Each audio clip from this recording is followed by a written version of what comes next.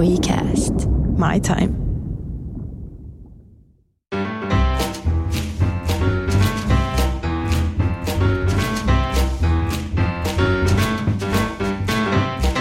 Tässä on Kettusen Hanne, moi. Sä kuuntelet Valeäidin nauhoituksia, jossa käsitellään vanhemmuuden kaikki puolet hyvien tarinoiden ja huumorin kautta. Kysymykset, mitä siitä herää, niin kyllähän ne on hyvin konkreettisia. Voiko taivaaseen laittaa tekstiviestejä? Just näin. Ei voi.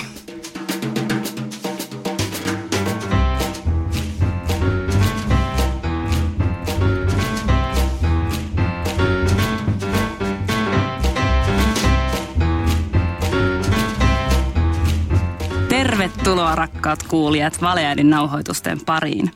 Tänään mulla on vieraana Aino Nieminen, joka pyörittää yhtä kustantamoa, yhtä mainostoimistoa, yhtä blogia, yhtä perhettä. Mitä kaikkea sä teetkään vielä? No siinä ne oikeastaan tuli aika hyvin. Että... No siinähän oli ihan riittävästi yhdelle ihmiselle. Kyllä. Ja tänään meillä on semmoinen kepeä aihe kuin kuolema perheessä, josta sulla on valitettavasti omakohtaista kokemusta. Niin kertoisitko vähän alkuun, että mitä ja kuinka? Käytännössä kyse oli siitä, että mulla on siis pieni lapsi ja hänen isänsä kuoli äkillisesti lapsen ollessa 3. Ja tämä tuli meidän koko perheelle täysin puskasta. Siihen ei pysty millään tavalla varautumaan ja tätä on nyt sitten käsitelty ja rämmitty läpi muutama vuosi. Niin nythän tästä on jo 4 vuotta. Joo. Eli nyt lapsi on samoin kuin mulla niin menossa ekaluokalla. Kyllä vain. Kyllä. Joo, aika heviä kamaa ja sä oot sitä aika paljon käsitellyt sun blogissa ja muualla avoimesti, niin uskalsin lähestyä ja kysyä, että tuutko tännekin puhumaan samasta aiheesta. Varmaan aikamoinen tunteiden vuoristorata siinä kohtaa, kun tapahtui. Kyllä, ihan ehdottomasti. Ja sanotaan näin, että ensinhän kyse on shokkivaiheesta, siitä, että sä et oikeasti edes tajua, mitä on tapahtunut. Ja siinä menee aika kauan, kun sä saat kiinni siitä ja sitten alkaa se vuoristorata. Miten lapsen ne ensimmäiset viikot, päivät, missä kohtaa se alkoi muuttua sellaiseksi tavallaan, että okei, että se ei oikeasti tule takaisin. Lapsi oli aika pieni silloin, että se on varmaan... No se on vaan vaikea sanoa, missä kohtaa se muuttuu. Lapsi on tietysti aika luonteva. Se ottaa asiat aika semmoisena kuin ne on. Ja sitten on toisaalta niin lopullista, että se on myös vaikea selittää, koska ei aikuisetkaan tajunnut vielä, että se on totta. Niin. Ja se otti aikansa. Edelleen on joskus sellaisia keskusteluita siitä, että voisiko isi tulla takaisin. Okei, vieläkin. Kyllä. Siis miten tommonen kerrotaan lapselle? Hyvä kysymys. Mä en saa pääni tavallaan sen ympärille. Että mun mielestä ajatus siitä, että vaikka joku avioeron kertominen on paha paikka. Mutta miten sä sait sen tehtyä? No ensinnäkin mä hain apua. Mä hain kriisiapua, jotta mä pystyn kertomaan se lapselle, koska se oli se asia, mikä mua pelotti siinä kohtaa. Että pystynkö mä selittämään 3-vuotiaalle sen niin, että se 3-vuotias ei mene rikki liikaa. Rikkihän se menee joka tapauksessa. Mun mielestä se pitää sanoa suoraan. Tämä oli myös kriisiavun kanta-asiaan, että mitä suoremmin ja rehellisemmin toki ikää huomioiden, niin sitä helpompaa on jatkossa. Koska se lapsi ei ole ikuisesti 3, vaan siitä kasvaa aikuinen ihminen, joka elää sen kanssa, mitä mä oon sanonut. Eli hän on täysin riippuvainen siitä, mitä aikuiset kertoi siitä, mitä tapahtui. Hän ei voi muodostaa omaa mielikuvaa ilman sitä aikuisten kertomusta. Oliko teillä puhuttu sitä ennen koskaan kuolemasta? Ei ollut. Se oli konseptina myös uusi. Se oli konseptina täysin uusi ja sanotaan näin, että siinä kohtaa mua oli jännittänyt se, että miten puhutaan vaikka vauvojen saapumisesta maailmaan. Ne yhtäkkiä muuttuu aika helpoiksi. Joo, kyllä. Näiden keskustelujen jälkeen. Kyllä. Mä huomasin, meillä nimittäin käytiin, tämä on vähän absurdi vertaus, mutta meillä käytiin siis semmoinen vaihe, missä meidän esikoinen pelkäsi kuolemaa aika paljon ja puhui siitä tosi paljon. Että me jouduttiin käymään se kuolemakeskustelu silloin ehkä. Se oli varmaan just 4 korvilla. Se on vaihe, joka tulee. Niin. Mutta me aloitettiin vähän etuajassa. Joo, mutta mä huomasin, että mulle se oli yllättävänkin, vaikka mä oon yllättäen aika suorapuheinen ja avoin ihminen, niin se oli silti jotenkin yllättävän vaikeaa, että teki ihan sikana mieli turvautua sinne jonnekin taivaan isään tai muuhun, vaikka mä en ole pätkääkään uskonnollinen. Se tuntuisi niin helpottavalta sanoa, että no siellä se on pilvien päällä. Siellä se on pilvien päällä tai muiden mummojen kanssa ja nyt katselee meitä. Ja oli vaan pakko, jotenkin mä koin, että on pakko pitäytyä siinä, että kun ihminen kuolee, niin sit sitä ei enää ole. Että sen kanssa ei voi jutella, sitä ei voi nähdä, sitä ei voi koskea. Kyllä. Ja mun mielestä ehkä siinä lapselle kertomissa olennaista on myös se, että se lapsi ajattelee aika konkreettisesti. Se ei, se, että jos sä puhut pilvistä tai saa toki kertoa, se lohduttaa se ajatus siitä, että isi on siellä pilven päällä ja katsoo sieltä, niin mun mielestä semmoinen kannattaa käyttää. Meillä kysyttiin lapselta itseltään, että mitä hän ajattelee, miten niin, hän näkee tämän. Tuohan on yleensä hyvä vinkki vaikeaseen keskusteluun lapsen kanssa, että älä tuo kaikkia sun ajatuksia sinne, kyllä, vaan kysy, että no mitä sä ajattelet. Kyllä, ja anna tilaa sen lapsen muodostaa se oma näkemys. Mutta ne kysymykset, mitä siitä herää, niin kyllähän ne on hyvin konkreettisia. Voiko taivaaseen lähettää tekstiviestejä? No just näin. Ei voi. Voi ei. Voiko sinne soittaa? Ei voi. Siis mä olisin varmaan tehnyt, tiedätkö, jonkun prepaid-puhelinnumero taivaassa. Että lähetä tänne, kun on tosi kova paikka. Mutta me kierrettiin tätä, siis sen lisäksi, että me selitettiin ihan suoraan, että ei voi. Joo.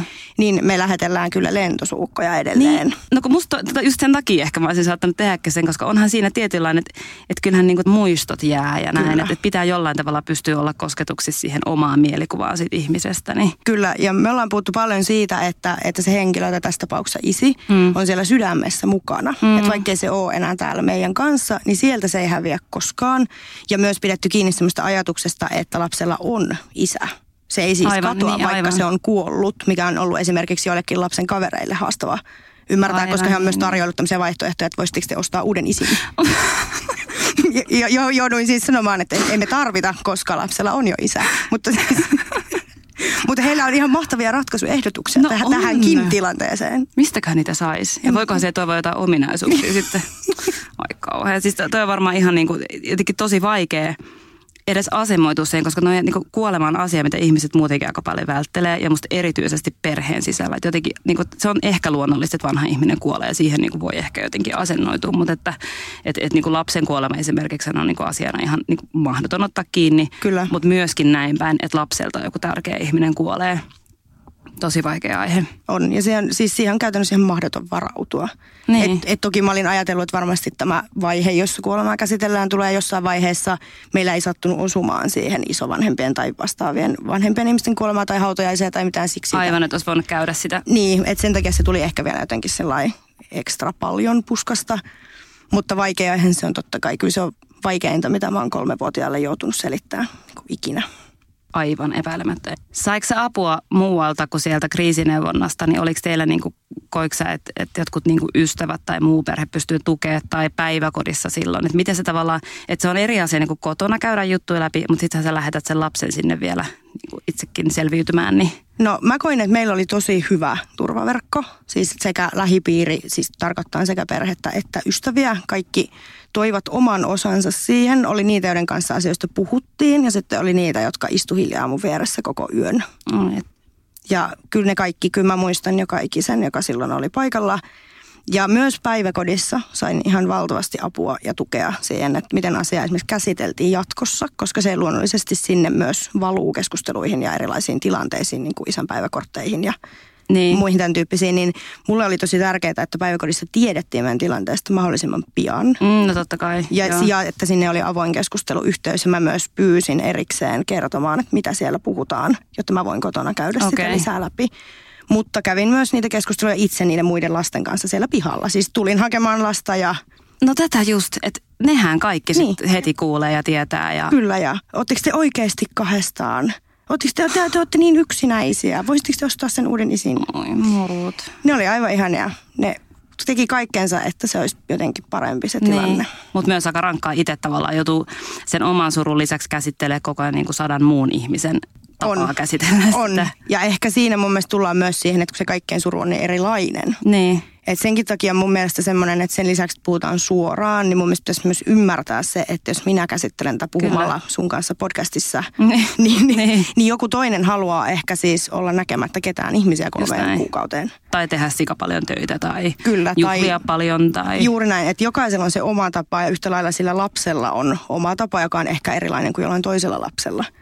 Et sen takia mun mielestä se, että antaa tilaa sille, antaa myös siellä lähipiirissä tilaa sille, että mun suruni on tämän näköinen ja sun surusi näyttää toisenlaiselta. Niin. Ootte te kyllä aika sissejä te kaksi, että pääsitte ton läpi. Mä en ymmärrä, miten sä oot pystynyt samaan aikaan toimimaan ja tekemään näitä satoja eri hommia ja blogeja, mutta hattua nostan. Mutta toisaalta se auttoi. Se auttoi, että voi mennä töihin. Niin. Mutta kyllä mä olen istunut aika monta tuntia töissä kaapelin sisäpihalla punaisella penkillä tekemättä mitään. Oliko lapsella, löysikö siitä erilaisia tapoja käsitellä, koska jotenkin lapsi varmaan käsittelee sitä aika, tai en mä tiedä voiko luontevasti käsitellä, mutta niin kuin, sieltä tulee tosi vapaasti ne tavat käsitellä surua.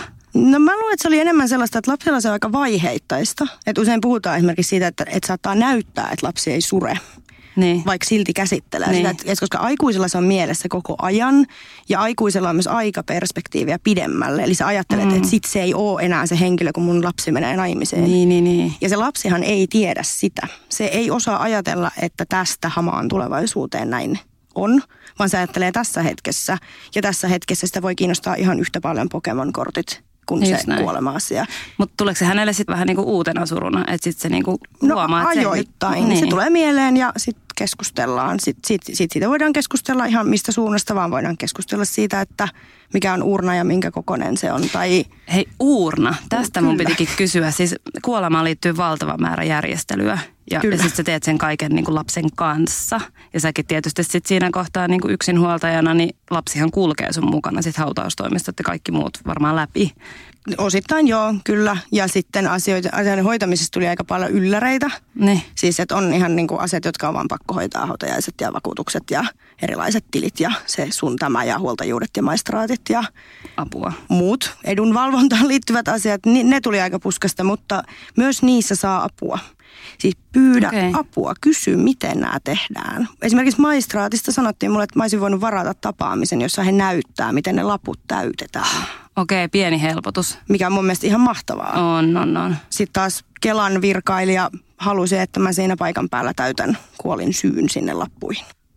Ouch. Että tahoissa on toki eroja. No joo, ja ihmisissä, ja ihmisissä. Pieni pelisilmän ontuminen tuossa kohtaa. Kyllä, mutta siis sanotaan näin, että siis sain paljon apua ihan vaan siis sanomalla, että anteeksi, en ymmärrä, en tiedä, mitä minun pitää seuraavaksi tehdä. Joo, no mutta on tosi tärkeä. Ja mun mielestä myös taas sinne lapsen suuntaan, että varmaan aika paljon tulee sellaisia kohtia, että säkin joudut sanoa, että en tiedä. Kyllä. Tai en minäkään ymmärrä. Kyllä, juuri näin. Ei aikuisetkaan tiedä. Niin.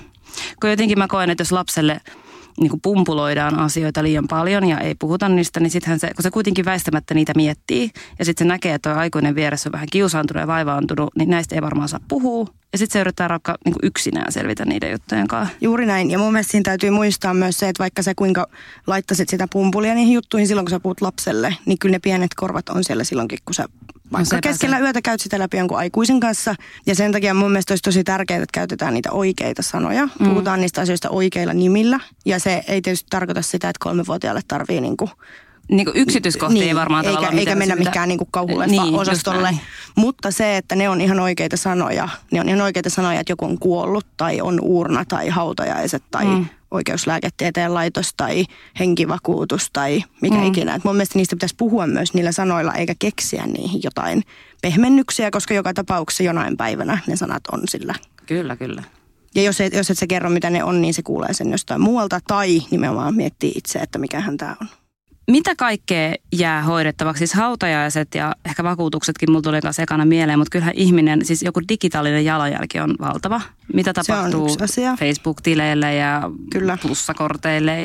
Kyllä, Facebook-tiliä varten Facebook on kehittänyt järjestelmän, jossa tietyillä asiakirjoilla saa tehdä sille sivulle. Mahtavaa. Tiettyä toimenpiteitä. Se voi joko sulkea tai sitä voidaan tehdä muistosivu. Ne löytyy hyvä. Facebookista. Ne tiedot siihen tarvitaan muun muassa kuolintodistus. Joo. Että sen voi tehdä. No mutta sitten siis sanotaan, että isot asiat oli helppo hoitaa, maistraatti auttaa ja niihin on ihan selkeät lomakkeet ja kaavat. Mutta sitten ongelmallisempia on nimenomaan kaikenlaiset plussat ja ässät, jotka muun muassa onnittelivat kuollutta henkilöä syntymäpäivän johdosta ja tarjosivat etukorttia Anttilaan. Ja soitin sinne asiakaspalveluun ja sanoin, että tämä on mielestäni hirveän korrektia, että voisitteko mahdollisesti esimerkiksi tehdä tälle jotain. Ja sitten oikeastaan niin vielä järkyttävämpi episodi, tai järkyttävä sillä enemmän ehkä koomisen puolella, oli siis S-kortti, jota menin pyytämään siis nettipankkitunnuksia sinne, joita mulla ei ollut. Ja olin siellä paikan päällä ja sitten semmoinen virkaintoinen nuori kaveri siinä palveli iloisesti mua. Ja sitten kävi ilmi, että mulla on siis rinnakkaiskortti tämän kuolleen henkilön korttiin. Joo. Ja tässä välissä siitä on tullut pankki. Mikä johtaa siis siihen, että lapseni ainoana perillisenä on siis perikunnan ainoa jäsen, joka on ainoa henkilö, joka saa tietoja tästä tilistä, paitsi että minä olen lapsen huoltaja ja edunvalvoja, mutta mulle ei saa kertoa paljonko siellä on esimerkiksi rahaa siellä tilillä. Sitä tiliä ei voi sulkea ennen kuin mä niin kuin valtuutan itseni tekemään sitä, johon tarvitsen luonnollisesti esimerkiksi virkatodistuksen, joka pitää siis erikseen hankkia maistraatista. Jonka jälkeen siis...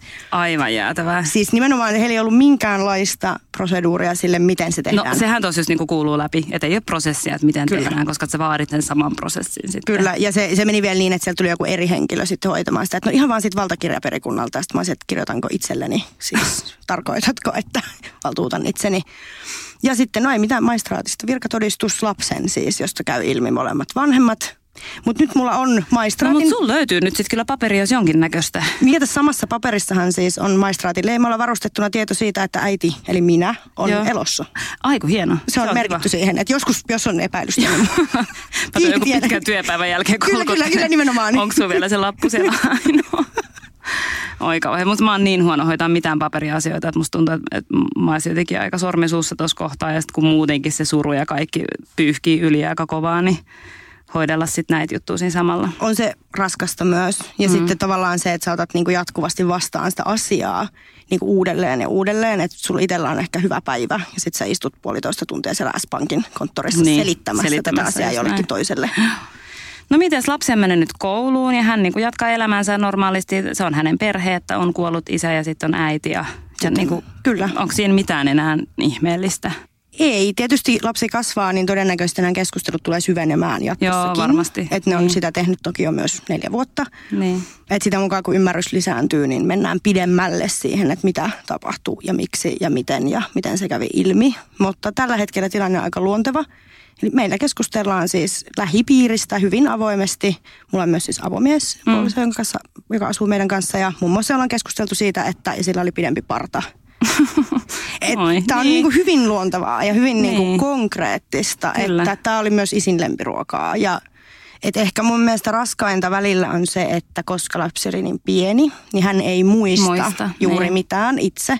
Niin se tarkoittaa jälleen sitä, että hän on riippuvainen mun kertomista muistoista. Eli mun täytyy myös miettiä, mitä mä haluan sanoa, koska siitä muodostuu hänen muistonsa isästä. Totta. Ja se ihminen tavallaan muodostuu sitä kautta, mitä muistaa. Että mitä niin kuin aikuiset minä ja meidän muut lähipiiriaikuiset sanoo ja kertoo ja miten siitä puhutaan.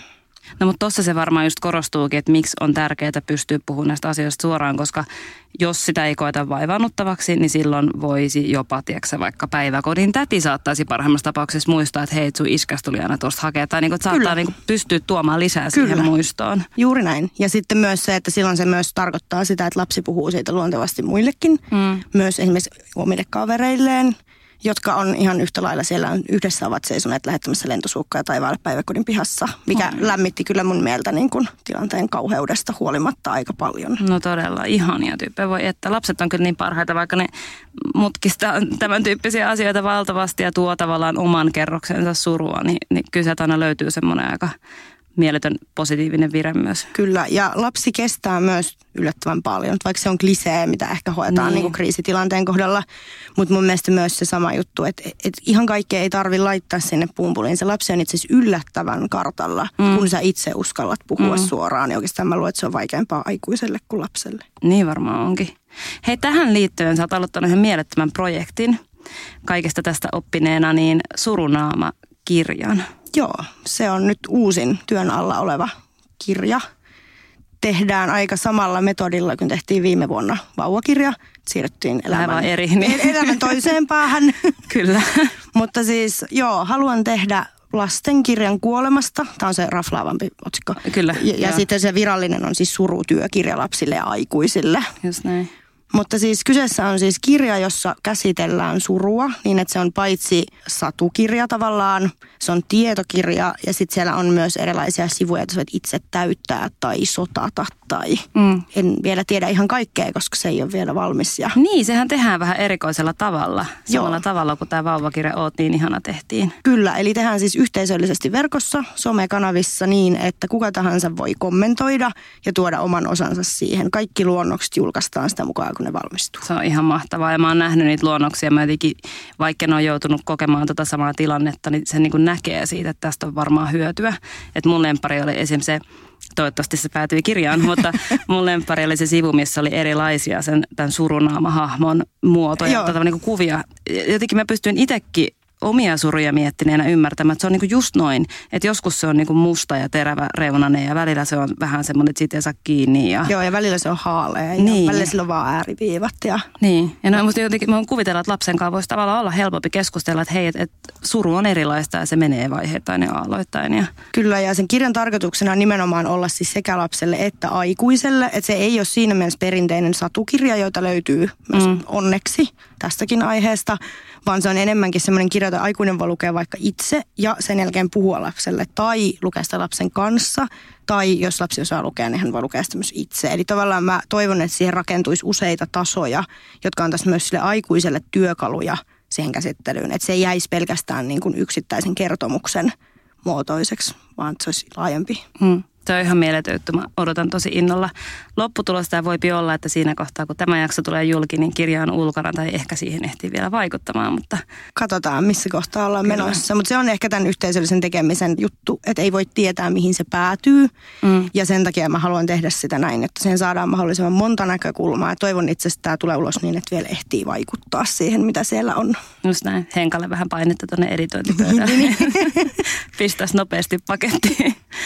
Mutta se on mieletön projekti ja surunaaman löytäneen joka tapauksessa oli kirja jo painettu tai ei, niin esim. Facebookista ja Instasta. Kyllä, Facebookista, Instasta ja verkkosivuilta. Kaikki löytyy nimellä Surunaama, joskin Instan puolella Surunaamani, koska joku oli vielä. Joku oli pöllinen, törkeätä. Jos kuuntelet täällä, että Surunaama, palauta. Kerro vielä Aino, ennen kuin päästään sut jatkamaan muita päivän hommia, niin onko sulla jotain vinkkejä, jos joku joutuu kohtaamaan saman omassa perheessään, niin tämmöiset niinku top-vinkit, mitä tehdä, kun kuolema tulee lapsiperheeseen? Kautta kuulostaa sille, kun mä jotenkin tietäisin, mitä siinä pitää tehdä. Ehkä koska sä tiedät jotain. Koska se on niin, sekin on ehkä sellaista, että on hassua olla puhumassa tämmöistä aiheesta, koska en mä ole mikään asiantuntija, mä oon kokenut vain omani. Mutta ehkä se on se eka vinkki, että muista, että se on erilaista kaikille, se on erilaista sulle. Yhtä lailla siitä näkökulmasta, että sulle on sallittua surra sun tavalla. Muista, että se on muille ehkä erilaista, hae apua. Se voi olla mitä tahansa, se voi olla kriisiapua, josta mä sain paljon erilaista tukea. Se voi olla myös sun ystäviä ja lähipiiriä. Se voi olla mitä tahansa, mutta hae sitä jostain. Se voi olla myös verkossa toimia vertaisryhmiä tai se voi olla joku järjestö, joka järjestää vertaistukitapaamisia. Ihan mikä tahansa, mutta hae apua, pyydä sitä, pidä tosi matala kynnys siihen.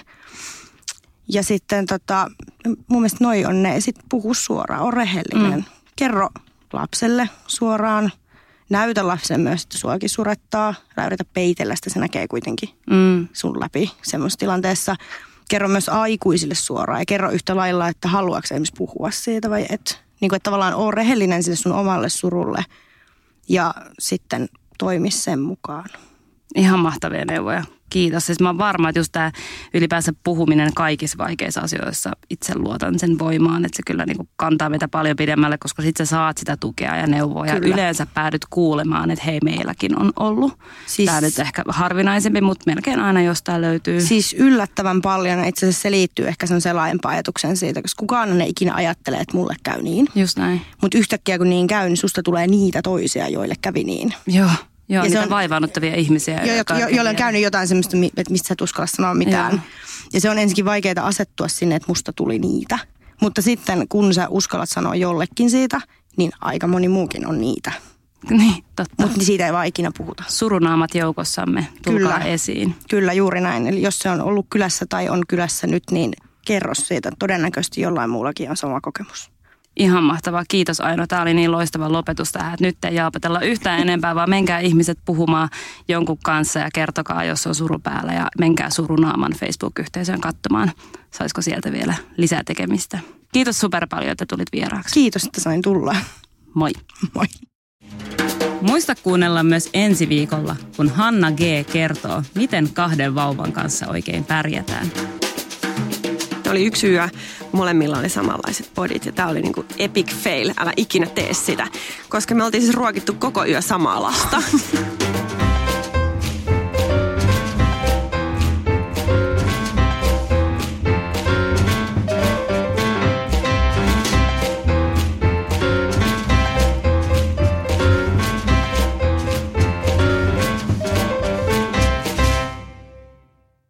Mahtavaa, että olet löytänyt podcastien pariin. Lisää oivaltavia ja viihdyttäviä sisältöjä löydät osoitteesta wecast.fi.